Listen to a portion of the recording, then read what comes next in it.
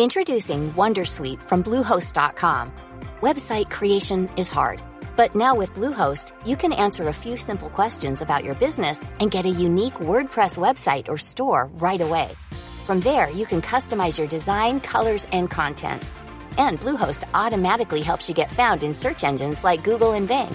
From step-by-step guidance to suggested plugins, Bluehost makes WordPress wonderful for everyone. Go to bluehost.com/wondersuite.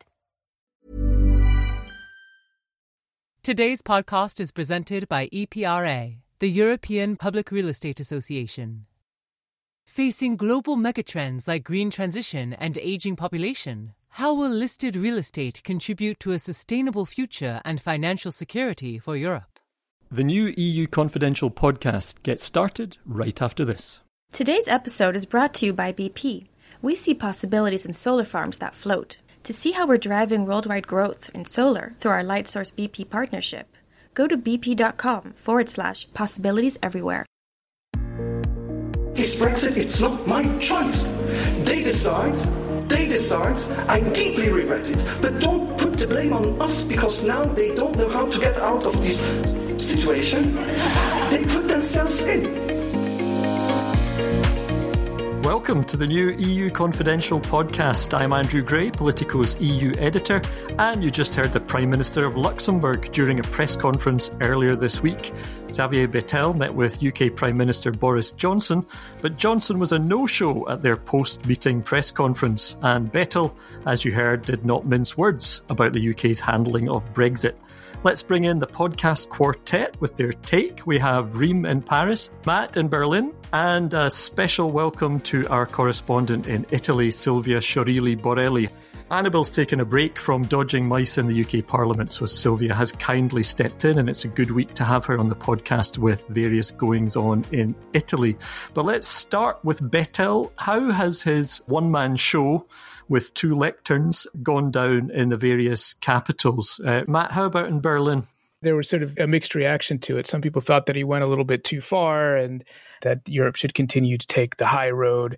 On the other hand, he's kind of put himself on the map with this because not many people had ever heard of him. And, if you're Luxembourg, you've got to do what you can to, get people to notice you. So it's not every day that you see the Prime Minister of Luxembourg on the front pages of British newspapers. Possibly not even on the front page of the Luxembourg newspapers. Sylvia, is any of this penetrating in Rome, or are people caught up in, Italy's own domestic politics? Well, I think the media and the government definitely have too many of their own problems, but it was interesting because a League lawmaker told me the other day, you see how these people and how the European Union just makes it hard for anyone who doesn't see eye to eye with them. The Eurosceptic League was commenting in private that this is just another example of how Europhiles and EU supporters just make everyone else's lives a nightmare, basically.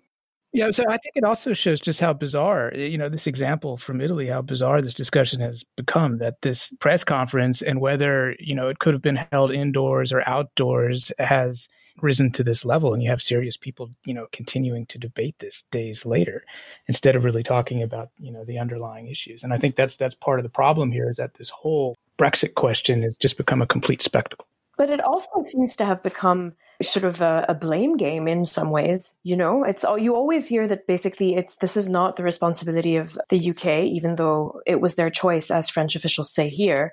And it seems like the EU is constantly being blamed for not providing a solution for a problem that the UK created for itself.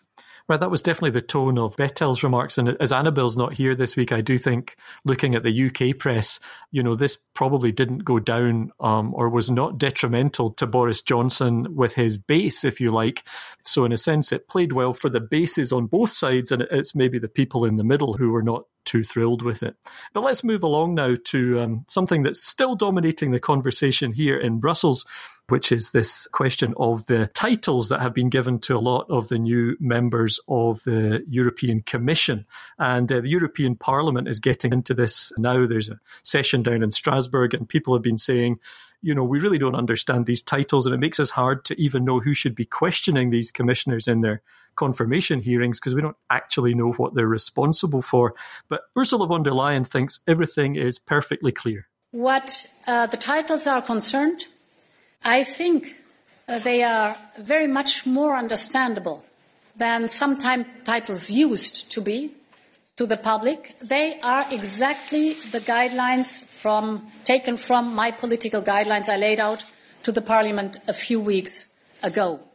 So just to be clear about some of those titles which are much more understandable than previous ones, you have the Vice President for Interinstitutional Relations and Foresight, somebody who is responsible for protecting the European way of life, someone else who is responsible for an economy that works for people. The controversial thing here, particularly with the protecting the European way of life job, is that it includes migration. And so the critics are saying, well, hold on, you're basically saying that protecting the European way of life means protecting Europe from migrants and keeping out migrants. Sylvia, what do you make of these titles? People here in Italy were making examples about a debate from a few years ago about Turkey joining the European Union, and how that debate was linked to preserving European Christian values and the European way of life. And at that time, it was highly criticized by people that were in favor of integration. And so here, that was seen as a way to sort of accommodate a populist rhetoric. And while the European Commission has tried to exclude Eurosceptics and populists from the Commission itself, it has, in the view of Italian media and some politicians down here, picked up on the language, on the rhetoric, and probably is trying to speak to arguments that resonate with people, or at least some people throughout Europe. Matt, what do you make of it? You know, for many Germans, it does sound like a bit of a dog whistle, in the sense that it was clear that von der Leyen was trying to steal the thunder of the populists by coming up with this very elaborate title.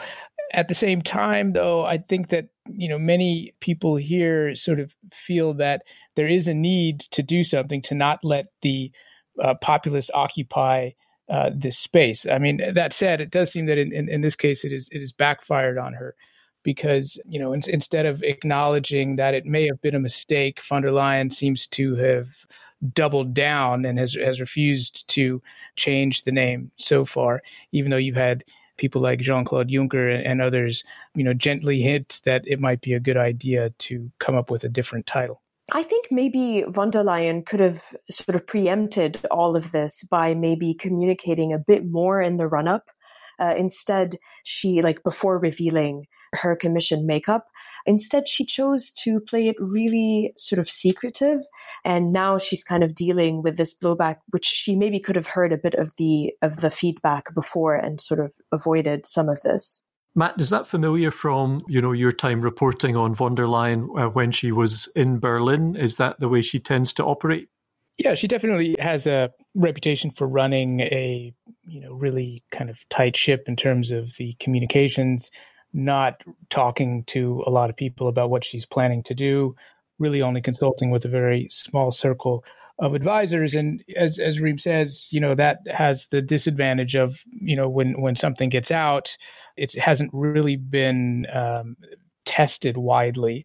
And so if a small group of people thinks that, you know, the name for this commission position was a really, you know, kind of nifty idea, you know, they're blind to the fact that a lot of people are going to think otherwise. And I think it could also be a sign of things to come in terms of how von der Leyen is going to run this commission, both in terms of the very tight communications, not trying to build a real consensus before going public, and also in her, you know, stubborn reaction to the criticism, where she's basically said, no, she's not backing down from it, although it wouldn't really have cost her that much politically to do so. Yeah, she hasn't actually engaged on this. She published an op-ed where she didn't actually mention the fact that migration is part of this portfolio. And she put out a tweet with a kind of link to European values as outlined in the EU treaties. So rather than doing a little interview or, you know, allowing herself to be doorstepped somewhere where she engaged a bit, it's very much, even though she has addressed the issue, it's very much been on her terms, very much been on her very much trying to control the message, just as she tried to very much control the release of information around the new commission. And I think that's something we're probably going to have to get used to here, or perhaps she's going to change as she goes on, but that certainly feels like the tone at the moment. Look, we've got so much to talk about, so we'll just crack on to Italy with former Prime Minister Matteo Renzi announcing he's leaving the Democratic Party he used to lead, the party which has just entered government, and he's forming his own party. Sylvia, what's going on here? Why is he doing this? He says it's because he wanted to be very straightforward with this Democratic Party 5-star government that was just sworn in. He wanted to let them know from the get-go that he doesn't see eye to eye with them on everything. He remains a liberal. He remains a centrist. He remains anti-populist, pro-business. And he didn't want to create any confusion within the government being part of one of the two parties that makes up the government and, creating tensions over policy or legislation if for any reason differences might arise going forward.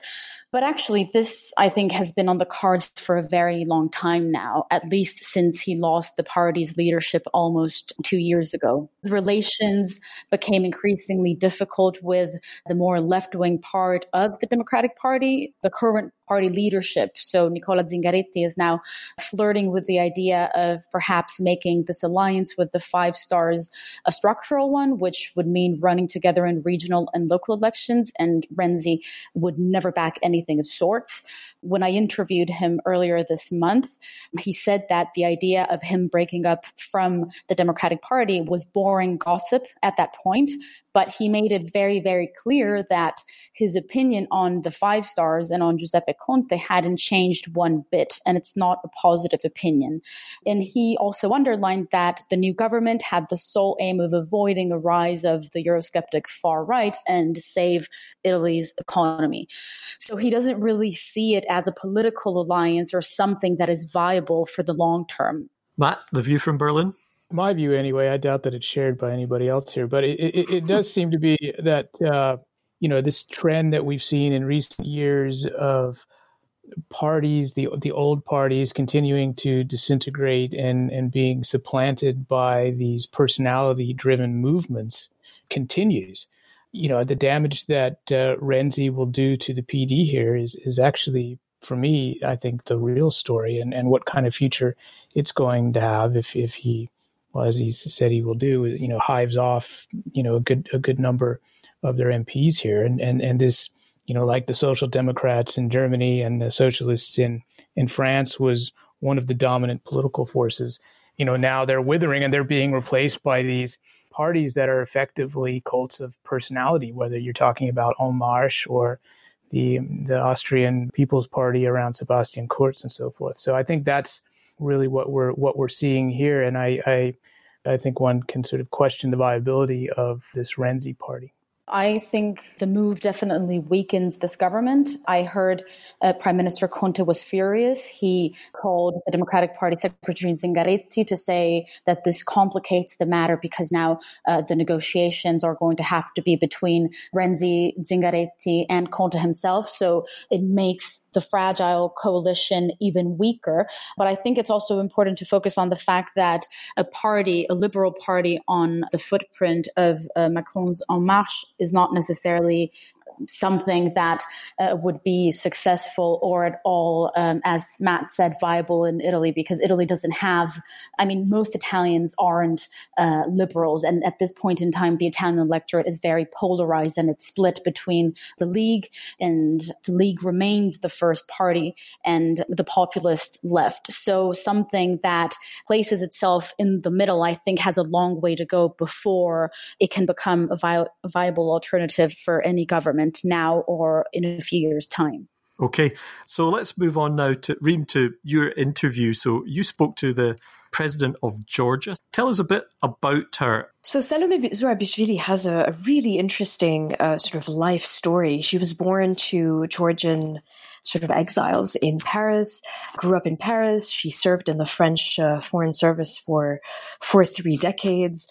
She was elected president of Georgia in a big upset at the end of last year after a circuitous kind of path to becoming Georgian because, so she grew up French, obviously, and so she became foreign minister of Georgia in 2004 and was given Georgian nationality because obviously she couldn't be foreign minister without having the nationality, and was sort of granted an exception to be able to maintain her French nationality as well.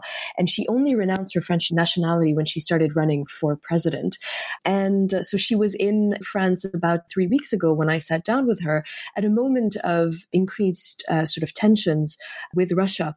And for those among our listeners who aren't very familiar with what's going on in the country of Georgia, it's a small country. It's about 4 million people, but it has really big geopolitical challenges. And it shares a problematic border with sort of its giant and not so friendly neighbor, Russia. And as you might know, following the Russia-Georgia war in 2008, 2 Georgian regions, breakaway territories, South Ossetia and Abkhazia, have been controlled by Russian-sponsored sort of authorities. That's 20% of the Georgian territory. But why am I telling you about something that happened more than a decade ago? It's because 3 weeks ago, like a month ago, there were reports of more military buildup in South Ossetia, mobilization of military equipment, but also a continued process of borderization. And you'll hear the president in the interview mention that. So what's borderization? It's the process by which the Russia-backed authorities in these breakaway territories keep attempting to draw a permanent border by erecting fences that cut off locals from their orchards and water resources, which are key to their livelihoods. Okay, let's hear that interview right now. First, here's a message from this week's sponsor. A message from BP. A race to renewables will not be enough. To deliver lower emissions, the world must make all forms of energy cleaner and better. Read about the many possibilities we see to make this happen at bp.com/possibilities everywhere. Madam President, thank you so much for joining us on EU Confidential. You're in Paris for a few days. What are you doing here? Well, first of all, I always like to be in Paris. I'm still somewhere in my heart partly French and certainly European. But I'm here for this very big MEDEF forum of French businessmen. It was a very good chance to present Georgia's view and position about Europe, which at this time I think everybody needs to see us as these fierce defenders of the European idea and the European future. And at the same time, it was an excellent occasion for me to galvanize a little bit French entrepreneurs that are not very active, and we need more of them in Georgia, in the Caucasus region in general. At this point, it's the external border of the EU, but one that is very promising in terms of trade and investment and new infrastructures. So they should be aware that we are there and that they have to come and see how it is. Why is it important to have European and French investment in Georgia? Well, it's important in our European policy because what is our motto today is to say more Europe in Georgia and more Georgia in Europe, because we know that the political question is not on the agenda today. But the way to go forward, and we have to go forward, is to have this incremental but very decisive movement of Europeans in Georgia, and we are having lots of tourists that are coming, and we need to see more investors because they're bringing not only the investments, they're bringing European standards, European experience. They are, for the Georgian population, Europeans coming to us. So it's very important on all grounds. And when they come to Georgia, they suddenly say, wow, it's Europe in certain ways, a different one, an exotic one, but Europe. Is it also a way, you trying to attract more European investment, a way to counterbalance Russia? Yeah, of course. We do not have with Russia the military force. We have in fact renounced it, and that's very realistic and pragmatic. And we know that it's not a way to solve any of these occupation conflicts and occupation. We don't have diplomatic relations with Russia, so it's very important that we are not seen by Russia as an isolated country where Russia can do whatever it wants. Russia has to start growingly to respect us. And the way to be respected is to have other partners that diversify the situation, that show that we are a country on our own, that is developing, and that's very true. So I think that we are on our feet despite this very difficult situation. And another way to consolidate that is to have more European partners, more American partners, of course, that also are not investing enough. They are very big strategic partners, but not active enough in terms of investment. And that, I think, is increasing the stability of the country, which is one of our main strengths, is to have this stability in a region, in a wide region, that is a very complex one, to say. To put it mildly. When I listen to the president of France, Emmanuel Macron, say that in his mind, sitting next to Russian President Vladimir Putin, that Europe is from Lisbon to Vladivostok, how does it seem from Tbilisi? Well, it could be seen if we are very orthodox in certain ways, saying what is he talking about, and that's impossible, and play the isolated country that will be the last to accept that something changes in the relationship with Russia. But I think if we are pragmatists, we are the small country neighboring Russia, and that will not change. What do we need? Again, we cannot solve it by force. We cannot ourselves and alone start negotiating with Russia. So we need our partners, those that we trust, to try to do the job that, in fact, everybody would like to be seen, which is to Europeanize Russia. That has been an old dream. Is it a realistic dream to Europeanize Russia? Nobody knows. It's certainly a very difficult task, but even if it doesn't get there, if we can get Russia to understand that it has to play by different rules, by the normal rules of European relations. What are normal rules? Normal rules is respecting your neighbor. Normal rules is not use force when you have internal problems to solve those problems. Normal rules is to respect the engagements that you have taken. And that can happen because I have the experience of having had one negotiation with the Russians, the military basis one, which started exactly like that. I told my counterpart, I said, are you going this time, if we succeed, to implement this agreement? Or like we have been used in history in our bilateral relations. This was when you were ambassador of France, correct? No, that was when I was minister and when I started before starting the negotiation. And I said, are you going to, for the first time in our bilateral history, respect an engagement that we are going to, if we achieve it? And he promised that he would, and he has. So there is a way to make deals with... I cannot explain why it happened, whether it's an exception that is without future or whether it can be repeated. But I think that we have no choice but to try. We have 2 occupied territories that represent 20% of our territory.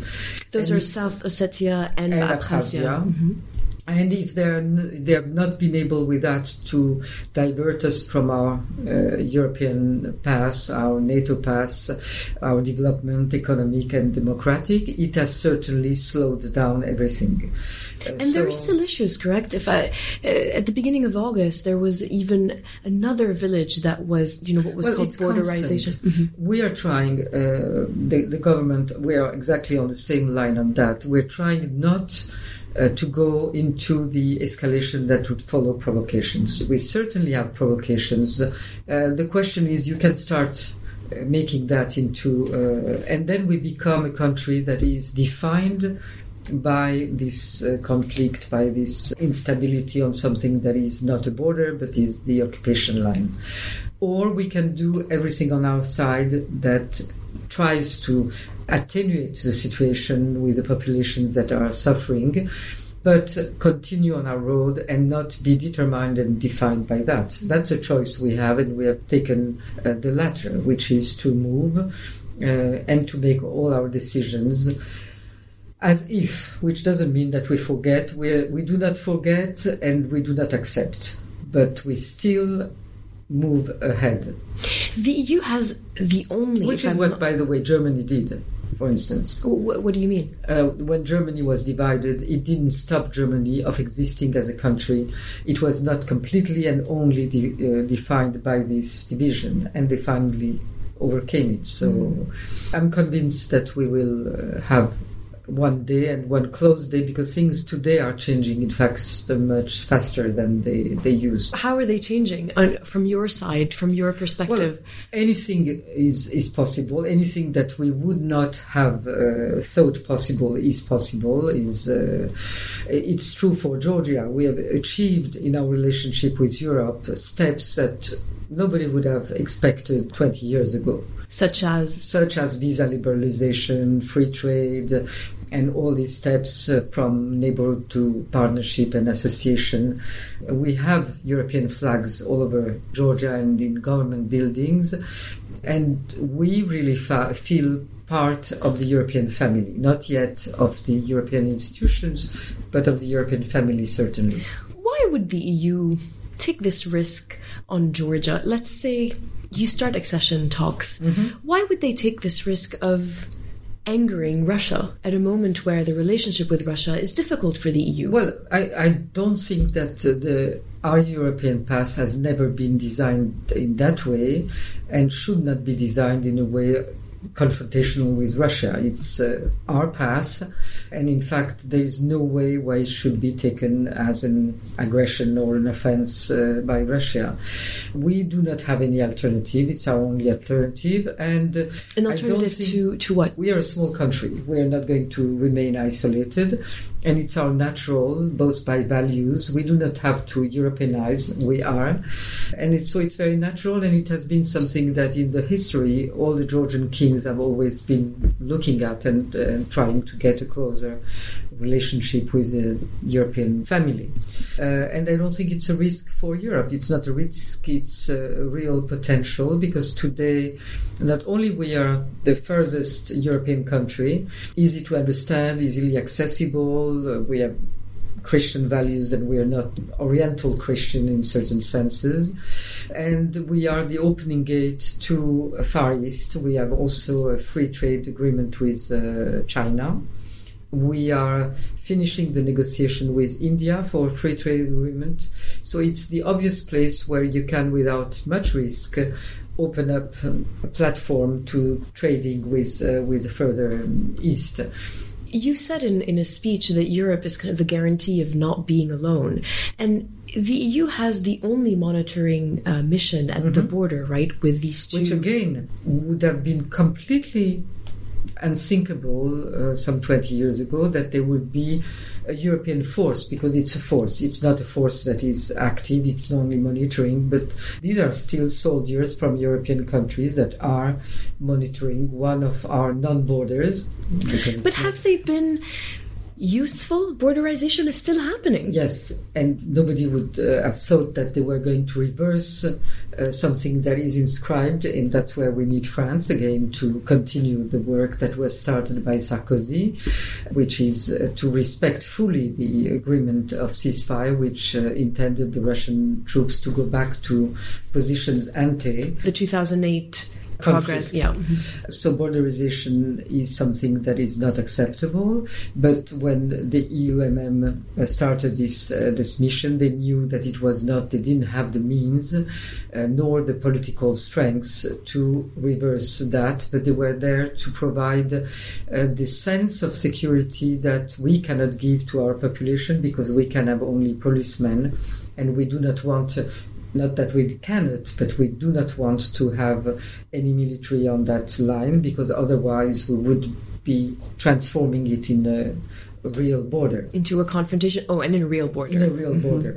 It would give legitimacy to something that we consider is only a line of occupation. De facto. So we are taken in that logic, which is in low terms completely right, but then we have also populations living on the side of this line. And some mornings I was reading they wake up and some of their parts of their property has been eaten up by a fence. Yeah, that's what I'm saying. It's an everyday provocation where you can suddenly go crazy and say, what are they doing? And the ways to react are very little, so you can scream. We do that from time to time, but if you scream every day, you began what I was saying that we don't want, which is you become only the conflict. And then you discourage investors, you discourage stories, you're viewed in a completely different manner, that you have to be helped and nobody can help you, so you tend to be forgotten. So we have to find the right balance, and I think that we are more or less doing it. What did you mean when you said the EU should think outside the box? Well, I think that there are many things that can be done while we understand that there cannot be a political decision to put us around the table. And by the way, sometimes when I'm thinking, even if we were around the table, we would be one of 28 or 29, a small country with 5 million inhabitants. That would not give us an extraordinary power. Of course, we would be heard, we would be inside the institution, that's a different thing. But there are many things that can be done without that. Although you're up for taking the place of the UK, right? When they leave. Yes, but that's more a joke. But I think that we can take many places. We have been active, for instance, in the international peacekeeping missions of the EU. We have been in Afghanistan with NATO, so we have an experience, and there will be some places in which the UK will not be present, maybe with the EU where we can be, because it's for us a very important experience in security, and there are many other things in terms of culture, education, science, all these programs that are extremely important for us for what I think we have to achieve in the very short term, which is transform completely the society from a post-Soviet society to a completely pre-European. We have many European values in our heads, but in terms of job behavior or behavior in politics or things, we're still marked by those years. You know, listening to you, you're going against the current. You are very enthusiastic about the EU at a moment where not only Brexit is happening, but there's real Euroscepticism in some of the most important countries, including France. Why are you so enthusiastic about the EU? Because we look at it from outside. And from outside, you can see much clearer what are the successes of Europe? Why is it that we still have so many difficulties to stop our illegal migrants to come to Europe? Why is it? Why? Because they see what Europe means. It means standards. It means protection, some things that we can still not offer to, for instance, our workforce. Protection of individual rights in different manner. The society is more open. And we see that, and of course, peace and stability. And the democratic freedoms that are part of the everyday development. So there's still a European dream? Yes. Yes, very much so. And we see much from closer what are the other alternatives. We have no question in our mind of where we want to go and where we want to be. Is it a feeling that exists among your population? Well, that's what I was saying. They are voting with their feet. And so our challenge is really to bring to Georgia this thing that they're going to look out in Europe. Because in fact, Georgians do not like to leave Georgia because they're very attached to their traditions, to their wine, to their everything.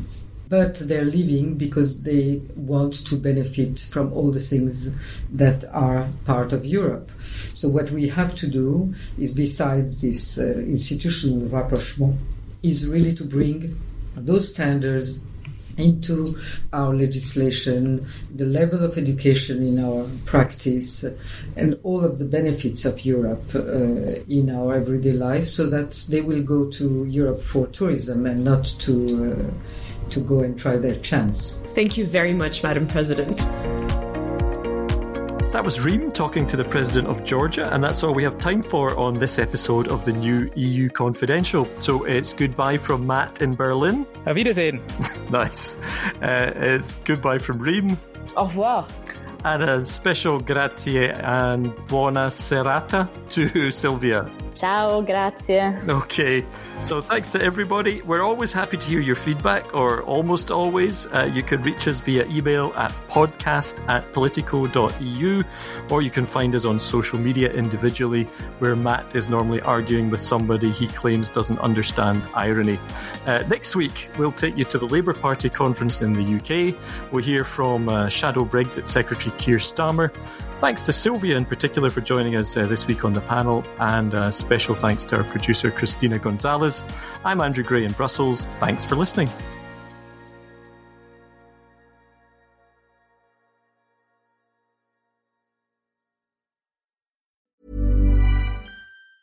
Tired of ads barging into your favorite news podcasts? Good news. Ad-free listening is available on Amazon Music for all the music plus top podcasts included with your Prime membership. Stay up to date on everything newsworthy by downloading the Amazon Music app for free, or go to amazon.com/news ad free. That's amazon.com/news ad free to catch up on the latest episodes without the ads.